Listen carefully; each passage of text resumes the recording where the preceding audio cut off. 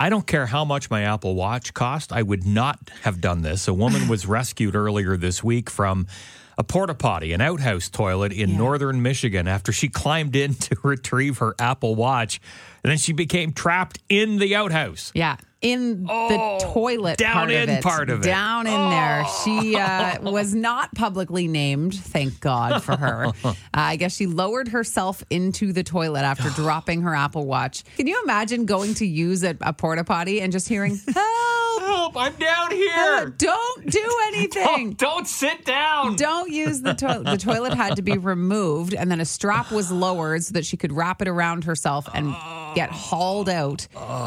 And then, of course, they had to release the statement saying, if you lose an item in an outhouse toilet, do not attempt to venture inside the containment area. No. They say serious injury can occur. No thanks. And also a lot of public shaming. Oh, God. That's embarrassing for her. Horrifying. And yeah, I'm sorry. I know the Apple Watches aren't cheap. Like you're going to spend $300 to $500 minimum $300 to $500. But I'm sorry. I just wouldn't. I would just put a sign on the door, do not use. I would call someone and have them figure out how we can get it out. I would not lower myself down in. I love, too, how they said her name was not released. She probably pleaded with them.